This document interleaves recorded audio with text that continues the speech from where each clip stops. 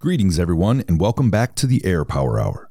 Tech Sergeant Check here, and this week I had the honor to sit down with the highest enlisted member of the newest military branch, Chief Master Sergeant of the Space Force, Roger Towberman. Both being natives of Wisconsin, it's natural that we discuss Wisconsin sports and the key to the perfect consistency of cheese curds. With 30 years of service in the Air Force as an airborne linguist, 19 deployments, and holding multiple leadership positions, Chief Towberman was selected to become the first senior enlisted leader of the Space Force. After 2.5 years in his current position, Chief explains in this episode that his goal is not to get stuff done, but to change the world. Lastly, Chief Towberman shared how important it is in life to stay true to yourself and being present. I can't thank Chief enough for coming on the show. His love for what he does is truly infectious. So, ladies and gentlemen, without further ado, the Chief Master Sergeant of the Space Force, Roger Towberman.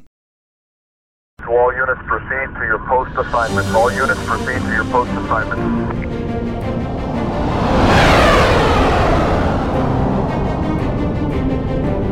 Welcome to the AirPower Hour. All right, welcome back to the AirPower Hour. My name is Tech Sergeant Check, and I've got a good one today, folks. I am extremely excited. I am sitting here across the table from none other than the Chief Master Sergeant of the United States Space Force, Chief Roger Towberman. Chief Towberman, first off, thank you so much for coming on. I appreciate you taking your time. I know you have a very busy schedule, but we're here in the Wisconsin Dells Kalahari Resort. You're here for our training conference, and I'm just extremely grateful for the opportunity to be able to sit down with you, and I'm glad and excited to have you on. So thank you and welcome. Yeah, thanks. You know, I came for the cheese curds and stay for the fun, stay for the podcast. Absolutely. Yeah, the cheese curds. We were talking earlier, you know, there's different levels to the cheese curds, and you got to find the right ones. And Westby has some of the best cheese curds. Yeah, I didn't know this. I'll have to, next time I'm in Westby, I'll check it out. Yes, they are phenomenal. You know, you get the good. You obviously you're from Wisconsin, so you know that the way you determine a cheese curd is good, right? It's the squeak. If you bite into the cheese curd, it squeaks. It has to squeak. It has to squeak. Yeah, I think there's other levels to a good cheese. I mean, but yesterday we had award-winning state best cheese curds in the state yesterday. Really? Down in Madison. Yeah. So I mean, so I'm not just saying they were good, like they won an award. There's a big sign on the window. So now, were they deep fried? They were. Oh, and they were not uniform in their, like all the indicators were there that somebody had taken great care to get us good. And they were sopping wet with greasy goodness. Oh yeah. But they didn't get that, you know, that when if they're not good, they'll start to the grease will start to get cold, and it'll have that little bit of that kind of texture and aftertaste. Not there. Not there? No. Oh wow. They were, I don't know what kind of oil they use or what, but yeah, they were amazing. That's amazing. Cheese curds. Yeah. Which I don't eat normally. Of course. But since I was coming home. Gotta. Yeah. Speaking of coming home, welcome back to Wisconsin. Yeah. How does it feel to be back? It's awesome. I love coming home. I mean, I know we don't have a lot to look forward to in the world of sports. I'm a pretty big sports fan, part owner of the Green Bay Packers. I take pride in that, but right now it's rough. But the Badgers are 1-0 on the court. That's right. Absolutely. So, they were I watched that game the other day, and they looked pretty good. Yeah, they did.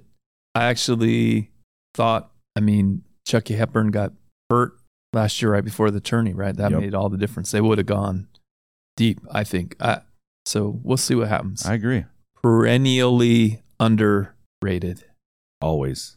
But it's homegrown talent. Yeah. And it's all about fundamental basketball with Wisconsin. And that's what I grew up playing. So I have a soft spot for Badger ball. Yeah, me too.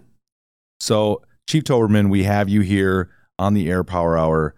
And I know that we could sit and talk Wisconsin sports nonstop and all about this great state that we're both from. But what we're here to do is I want to hear Chief Towberman's story. I want to start by starting at the beginning. When did you decide that you were going to join the Air Force first? Well, so I remember I had a very clever recruiter, Brian Booth, and he was an umpire in the bar league, softball league, right? Yeah. And so, which is a very clever thing to do if you're a recruiter. Absolutely. Because every night he had one potential recruit after another, coming up, and most of the time, not completely sober, right? And so he could give us sales pitch and we'd listen. Heck yeah. But a friend of mine had a cousin that had been a linguist, and the rumor was that we could get an enlistment bonus if we were picked to be linguists. I was probably more interested in the bonus than I was in the Air Force, to be honest. I'd kind of messed up my life in pretty much every way possible for a young man. And so this notion that maybe somebody would give us a couple grand to sign up got me in to take a test. So I took an aptitude test, a language aptitude battery, and I did pretty well on it. And the recruiter said, "Hey, you can learn a foreign language." And I always joke, I said, "No, I can't. I failed out of 9th grade Spanish. Like, I know I can't do this." But he was dangling a couple grand in front of me. It was 1990, and I said, "Okay, I'm in." So that's what happened. I remember it well. To driving to the MEPS, and off I went. Yeah, that's awesome. Hey, I mean, a nice bonus. That's a nice thing to have. So yeah, it was good. I didn't get any of it. I think I gave it all to my mom, but I was pretty indebted to pretty much everyone I knew at the time. So you came in to the Air Force as a linguist. Was it airborne or ground linguist? Yeah, so I came in on a contract to be an airborne Spanish linguist. When I got to DLI, they changed that, and then I became a ground Chinese linguist. So I learned Mandarin Chinese. Wow. Yeah, so that's what happened. What I thought was happening was not what ended up happening, which is kind of the recurring theme for the rest of my career. Like, every time you think you got it figured out and you know what's going to happen, that's fate is a hunter. That's right. Yeah. Yeah. So now DLI, that is the Defense Language Institute, correct? Yeah. And how long is that? I mean, you went there and you basically came out fluent in Mandarin? Yeah, so in those days, it was a 48-week course. Wow. And I was not fluent. I was capable. And in those days, that was good enough. You basically got through the course, and that was good enough. Nowadays, there's standards that you got to meet, and you really have to be pretty good. I kind of snuck through in the old days when they didn't care as much about that. But yeah, it was a 48-week course. I'm sure now it's probably 63 weeks or longer, 64 weeks these days. I was out there not too long ago. I went out and was a speaker at the Air Force birthday ball at DLI. So it was kind of fun. Yeah. Yeah, I have a funny story about I put an individual in the Air Force when I was a recruiter, and he became a linguist. And I knew this kid was going to do great things because he had a perfect score on the ASVAB, 99s across the board. So I was like, this guy's going to do something amazing. He gets a linguist job, goes off to the Defense Language Institute, and I get a phone call one day, and I pick it up, and it's just this guy yelling at me in Mandarin. And I was like, I'm sorry, wrong number. And then he just goes, "No, it's me, Logan. I made it." And it was just the coolest thing ever because I recruited him out of South Bend, Indiana. He didn't know one bit of Mandarin. And then he calls me, and it's just, It was phenomenal. Yeah, that's awesome. Yeah. So how long have you been in the Air Force, sir? So I was in the Air Force for just under 30 years. And then I moved over to the Space Force on the 3rd of April of 2020. So I've been in 2.5 years now in the Space Force. So 32 and a half years. 32 years of service. September. So I hit 32 years in September total service. Well, thank you for your service. I had to do the math in my head. I know, right? Yeah, 32 years. That's amazing. It's a long time. It is. Yeah, it's sometimes when I'm talking to folks, even sometimes weirder than that is that I've been a chief since 2009. So I'll be like, what were you doing in 2009? I was stationed in Dover. Yeah, and how long had you been in? 3 years. Yeah, right. So I've been a chief almost your whole career. Yeah, wow. It's been a long time. Yeah, that's like old. We need chiefs like that. I mean, unfortunately, what happens is a lot of people they work so hard to get up to that enlisted leader, that senior enlisted leader, and then it's time for them to push the button and so the data shows that the faster you get promoted, the sooner you retire. That makes sense. So it's it sort of begs the question from a managing a force perspective is how do you trickle in? How do you find that flow? That's what they call it in the gaming industry, right? How do you keep people engaged so that it's not too easy, but it's certainly, you don't want it to be too hard either. How do you deliver those things and certainly there's a lot of things that inspire people that aren't promotion, but it's a quirky little detail about enlisted promotions that the faster you make chief, the sooner you retire.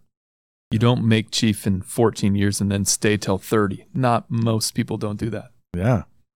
Coming from an individual who obviously I'm not a chief yet, but having that leadership that stays there and that stays with us, it's extremely important for the continuity of the force and everything. So we appreciate people like you that could have retired a while ago, but you stay in, and I'm sure it's probably for the love of what you do, and for the people. So it's 100% about people.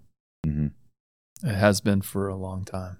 Yeah, I know that you have probably had multiple different assignments. I know you've held multiple roles, not only as just an individual who went from Air Force to Space Force, but also within the Air Force. And do you have any interesting stories about deployment or a really cool assignment that you had that you wanted to talk about?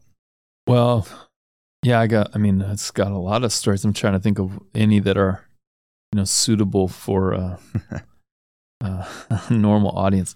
So I deployed 19 times. 19 in my career. I was a RC-135 guy, so proud rivet joint flyer and deployed many times with the RJ. A lot of interesting stories. We went to a lot of interesting places. What was cool, right before Operation Iraqi Freedom kicked off, I was in Turkey. We were going to fly those missions. We had been flying Operation Northern Watch out of Turkey for many years, Operation Southern Watch out of Prince Sultan Air Base in Saudi Arabia. And as we were pivoting to Operation Iraqi Freedom, I thought we'd do that out of Turkey. And then it changed. And so I remember on a very kind of last minute orders, and we were very limited to the aircraft and crew and all that. But we had to leave, and then we had the terrible misfortune of then flying Iraqi Freedom deployment from the Greek island of Crete. So I would spend the next several months in a fancy hotel in Crete. Very nice. It was it was pretty rough. Everybody hated it. And of course, you're sort of obligated. You're obligated when you're flying nighttime missions. Circadian rhythm is really important. For sure. And so in between missions, you're sort of obligated to go out on the town, so that you could keep it was all about the circadian rhythm, but you just needed to stay up all night. So luckily for us, the Greek clubs would stay open all night. So there was things to do. It was always about the mission. That's right. The sacrifices we make, right? Yeah. Yeah. There's a lot of those. I mean, it's just a lot of stories over the years. Different things we did. Yeah, there's always something. 19 deployments. That is, I thought I had a lot. I have 4. 19. I heard you say that earlier today, and I was like, first of all, how amazing is your family to be able to see you go for 1,400 days of your career and be there to support you both, mentally and physically. But that has to be a taxing part of the journey, I guess. It was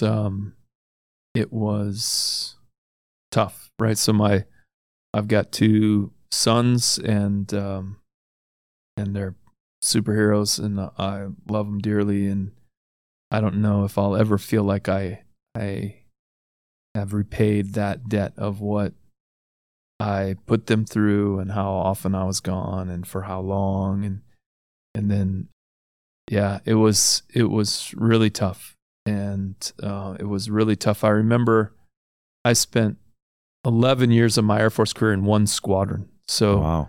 I saw that squadron do that for a long time, and I wore every stripe from staff sergeant to chief in that squadron. So I had experience, and I remember as a chief pulling the Alpha roster, and that we had more divorced personnel than we had married personnel. We had more single and divorced. It was a really hard life to live. It was really hard on families. It was a community that we did not take care of very well, and you wouldn't. I think I wouldn't trade it for the world. You make lifelong friends, and you experience things that were amazing, but we were really, really hard on it was really hard on our families, and those people that navigated it successfully, 100%, they deserve the kind of recognition, the praise, the gratitude that they get. It's pretty amazing. Yeah. I can imagine a job like that is very demanding of you, can be quite rewarding though. Did you feel like you were making a difference? Yeah, especially early on when I started flying. I was I told you I was a Chinese linguist originally, and then in 1997, the Air Force asked me to learn Albanian, so I started flying as an Albanian linguist, and for Kosovo and Allied Force and all that. And those days were awesome. They were long and hard missions, but you felt like you were making a difference. There was important work that needed to be done in the Balkans. And then I started flying, as I mentioned, Operation Southern Watch and Operation Northern Watch. And again, like, you didn't just know that it mattered, but you were really good at it. Like, the crew was really good. We knew what we were doing. We were experts. And there's something really motivating and inspiring about just knowing that you were good at something, right? You're like, hey, this is what we do. As time went on, that was less true of, say, Enduring Freedom and some of those missions that would come afterwards, where we had made such a name for ourselves as a community in Northern Watch, Southern Watch, and Allied Force and all that they're like, okay, here's a new thing. Like, you guys go do this as well. And man, people worked so hard, and they did such a good job considering, but the considering part was significant. We weren't trained, we weren't resourced, we didn't have the right talent on the jet necessarily. And so people worked really, really hard to do the best they could. But it really started to break everybody because it just lacked some of what we'd had in other places. You weren't just asking people to work hard. You essentially were only asking them to work hard. Yeah. And that takes a lot of the joy, the motivation out of it. And it became really difficult for a lot of years, and a lot of really good people got burned out. And it was tough. Yeah. So after 20 years or after 30 years in the Air Force, you moved over to the Space Force. How did that process happen, and what inspired you to make that change? Well, it was an interesting process. It was pretty clunky, a lot of paperwork, a lot of manual processes. I waited 18 months for an ID card. I mean, it was a lot of interesting things that were going on. But the reason was that was a lot easier. I was working for General Raymond as an airman. I'd been at Air Force Space Command with him. I'd helped him stand up U.S. Space Command, so we'd stood up the combatant command together. And then kind of as the things started to unfold, and when he was willing to allow me, right, to be a part of this, it didn't take me long to think through it. I mean, the opportunity was a chance to help change the world. That's what we say in the office every day, right? I'm like, we're not here to get stuff done. We're here to change the world. And so when you have that opportunity, I think you grab it. I think you have to grab it. Absolutely. And then you are selected as the first senior enlisted leader for the United States Space Force. That's got to be a pretty awesome feeling if what your goal is to change the lives and do something great. What is a day in the life of the Chief Master Sergeant of the United States Space Force like? It's not all that exciting most days. I think it's hard work. So we've got this endless pile of stuff that we've got to do, and we're just working through it. And there's a lot of work that needs to be done. The Pentagon is not a place one goes to change the world, right? Like, it's for all the right reasons. It's a place that change isn't easy. And so here we are trying to do things differently, trying to execute the tasks we've been given. And in a lot of days it's tough. It's a struggle. You work through it, and you have a meeting, then you have a meeting about the meeting, and then you have a meeting about the meeting that was about the meeting. But you kind of approach it with persistent optimism, and you lean on your core values, and you keep smiling. And it's been cool. I mean, we've done so much. I think if someone were to go back in time 3 years and make a list of everything that we've done and hand it to us 3 years ago, we'd say, yeah, we won't do that. Like, I don't know what we'll get done, but we can't get all of that done. And somehow we have, and so it's pretty neat to be in the middle of it all. But most days on the day to day, it's a lot like work. I mean, it's just hard work. And yeah, I think someday I think of the kind of the Infinity Gauntlet. I was a comic book geek, a long time ago, but you think of this vision that Thanos had, that when he completed his task, he was just going to chill, right? And in the movie, there's this scene of him sitting, and that's what I kind of, in my head, I'm like, yeah, like one day I'll just be able to put my feet up and reflect on all of this. But right now there's just too much to do. I bet. Yeah, I can only imagine.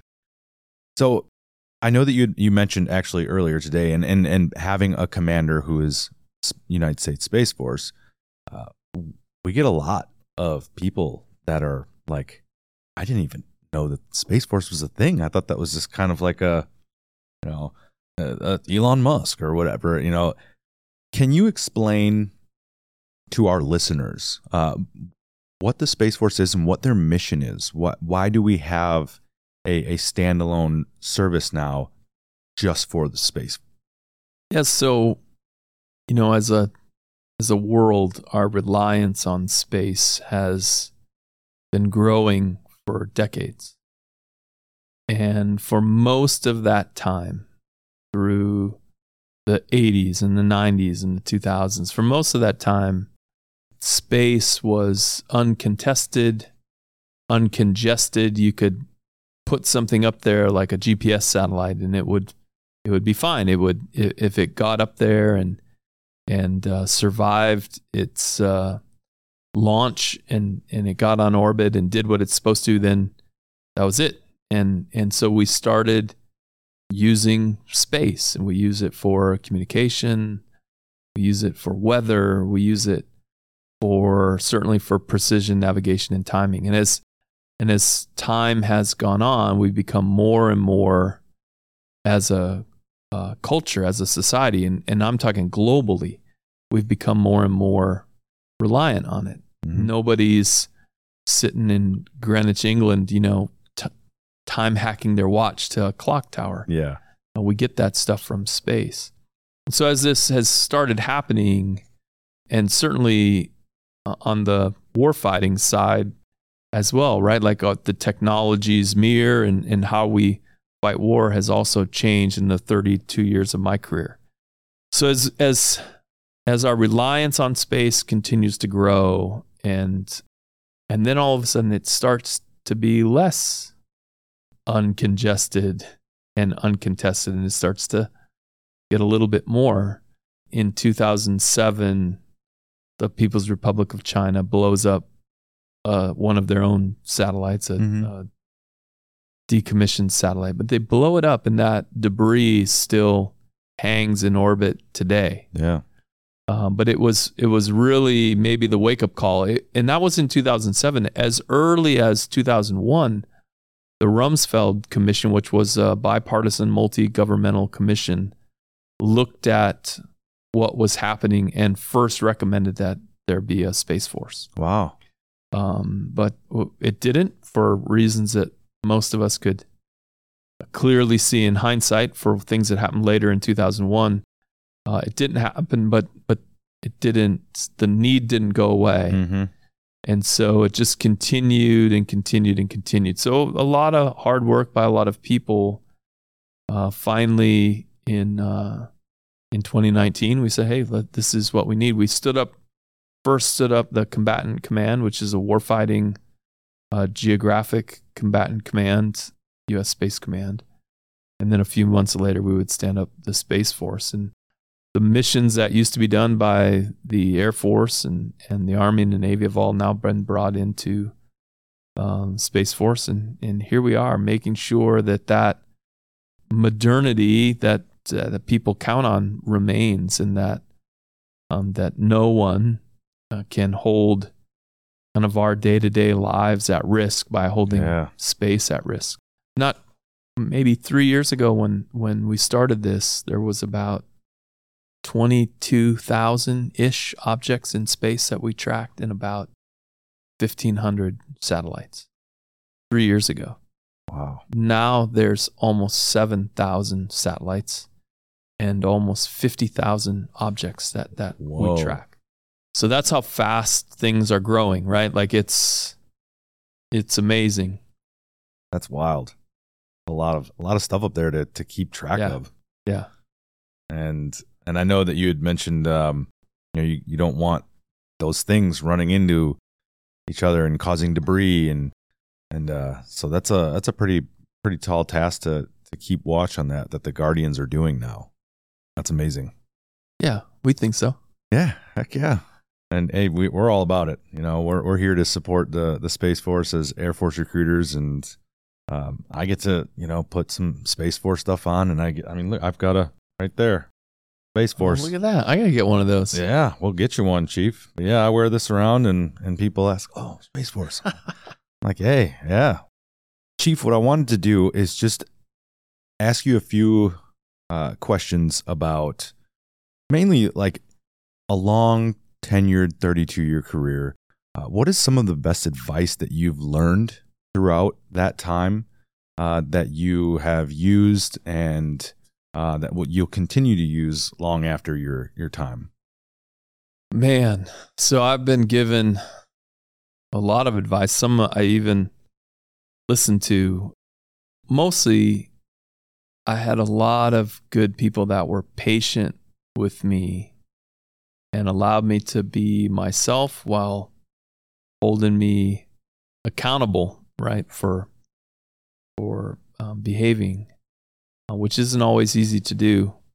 I think that some of the things that I know I'll take with me is we talk a lot about process, and that if you go into a project or an endeavor and you agree up front on the assumptions, the rules, the measures of effectiveness, if you really spend time talking about those types of things, then the analysis kind of does itself. Like it takes care of itself. Once you get in that furball, to use a warfighting term, once you get tied up in human beings or in outcomes, once you start making guesses, it becomes really, really hard to disconnect. Yeah. But if you up front, if you think through, this is what's important about this project, this is how we'll know it will work, these are the things that we know about the battle space that we're going to navigate, well, then you just kind of let it play out, right? And so I think that's really important. I was not told often directly to be me. I was always shown that it was okay to be me, and I take the time to tell people that a lot. I think that it's kind of the whole point. Yeah. Like, we don't need a bunch of people pretending to be some other thing that we've convinced them, right? Like, a team is best when everyone is there being who they are. You need to be improving who you are all the time. You need to be working on being the best version of you. But frankly, whether it's personally or professionally, or maybe in this case professionally or personally, or even if it's an individual or an institution, if someone or something is trying to change you, you probably aren't in a healthy relationship with that thing, right? Yeah. Like, there's a difference between saying, hey, let's find the best kind of version of you. Mm-hmm. That's different than who you are isn't okay. Yes. And so I think that it's been an important part of who I am as a leader. It's been certainly instrumental to my success, is that I've been allowed to be me. I look at things a little bit differently. I'm a little bit weird. I'm not so good at the polish. And I've always been taught that that's okay, right? I've always been allowed to do that. So I think, that's maybe my favorite advice that I've ever been given. I've been told to just simply be more graceful a lot, which I don't always remember to be, but that's not as fun to hearing be you. Right? You get excited about hearing be better. That's like less, certainly just as relevant. It's kind of less exciting to hear, maybe. Yeah. So if you had an individual, 18 to 35-year-old, they're sitting down and they say that they're interested in joining the Space Force, but they're not really sure, or they don't really know why. They're interested in serving. What would you say to that individual to try to, I don't know, almost like sell the Space Force, like this person's great fit?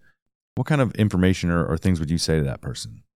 I think I would not try to sell them on the Space Force. I would try to understand.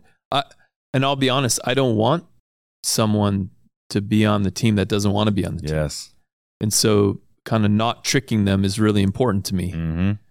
And also I think that service, one, is incredible no matter how you're doing it. And two, I think is important to human beings. I think it's important aspect of our lives to be able to serve something, to be able to do something a little bit selfless, to be able to do something that's servant is important to us as human beings. And it really seems to be important to young people today. Like I see it. I see this desire to serve. I don't necessarily see a desire to be in the military. And so I think if someone was talking to me, that's what I would want to kind of walk through with them. I think my intent would be, hey, let's you and I have a conversation about service, about your future, about the things that are important to you, about what makes you tick, about what makes you happy, about what doesn't make you happy, about the things that motivate you and the things that you struggle with. And let's have that conversation together and try to find like something you can move towards that will check those boxes, right? Like something. And if that happens to be the Space Force, then that's awesome. And if it happens to be something else, that's awesome too. Like it doesn't offend me in any way. But I think that that's sort of critical. We make way better decisions when we move towards something meaningful. When we're trying to move away from things that are uncomfortable, we tend to make bad decisions. Yes. And so if you're like, I'll do anything, I just got to get out of this stupid small town, well, maybe you'll get lucky, right? Or maybe you'll make a really bad decision and you'll find that didn't really solve your problem in the first place. So I think I probably would not let anyone like lie to themselves in that kind of way, right? And I'd try to really make sure that they'd thought it through and that they were moving towards something. And maybe in some ways that by itself would be selling the service in a way, because this is certainly how we expect Guardians to kind of approach everything, right? For sure. So I think it's interesting. I tell the team from time to time that we send all messages at all times, right? Like so maybe the answer to your question is I would simply model the behavior that we expect of Guardians, and through that modeling, somebody could determine on their own if they wanted to be part of that culture, part of that team or not. And I really would be okay with it one way or another. I would be really happy if through that we found anything, right? Like if that person found something that mattered to them and they moved on and they could call me 10 years later, no matter what it was, and go, yeah, you know what, that was a great thing that we did together, then I'd be pretty happy. Yeah. That's great. I think, you want quality, not quantity. You want to find the best fit for the Space Force. So you let that kind of organically happen. You're not pushing that on them. You're saying, this is something that we do. It's amazing. If you want to be a part of it, great. If you don't, I'm not going to be offended. So that's awesome. Yeah, I appreciate that input, Chief. So let's say I am a Guardian that just completed basic training. I'm getting ready to start my service in the United States Space Force, and I sat down with Chief Towberman. What kind of advice would you have for that individual? I think like we kind of already said, right? Like I'd say, be you, be better. Our core values of connection, character, and commitment and courage, like those weren't accidental. We very carefully came up with those in conversations with Guardians. So it's who we are. And I would ask them to embrace those and to live their life so that, each day they're a better version of the person they were yesterday.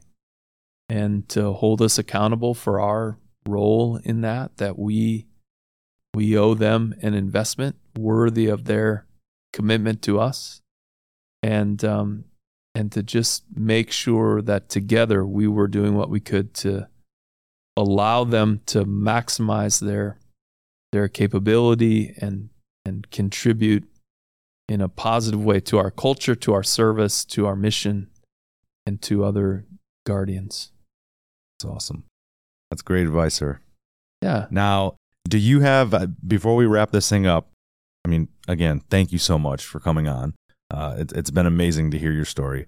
Do you have anything you'd like to add before we shut it down?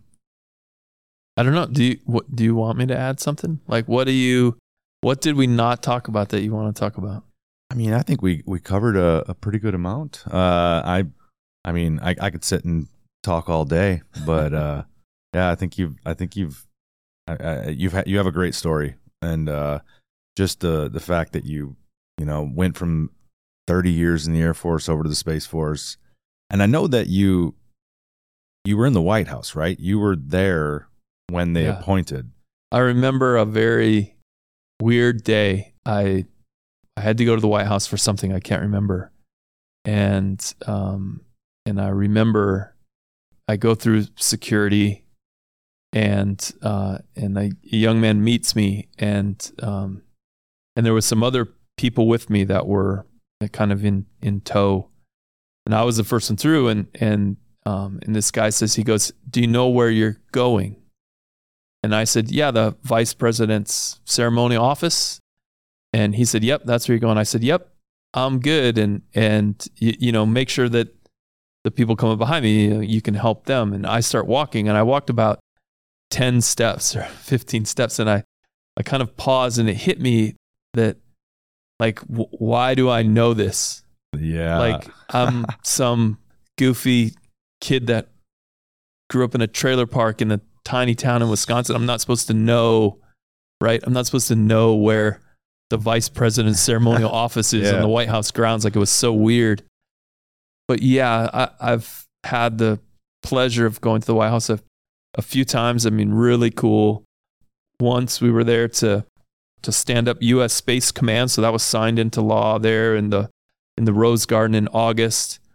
Crazy story of Ubers in my full service dress and being dropped off in the wrong spot and sweating on the 29th of August in DC. It was insane, and weird conversations about where I'm supposed to stand and what I'm supposed to do and if my uniform has the right accoutrements. It was an amazing day. And then I got to be there with the Space Force flag when the first Space Force flag was delivered from these wonderful ladies up in Philadelphia that hand make all of these flags for the White House, and we got to go there and deliver it. Wow. Both in the Oval Office, and there was a lot of photos of that day that circulated, and then we got to bring to the Vice President's office as well, and it was really neat. It's been really neat to go across the river. I mean, to work in the Pentagon and go there every day and say, this is my office.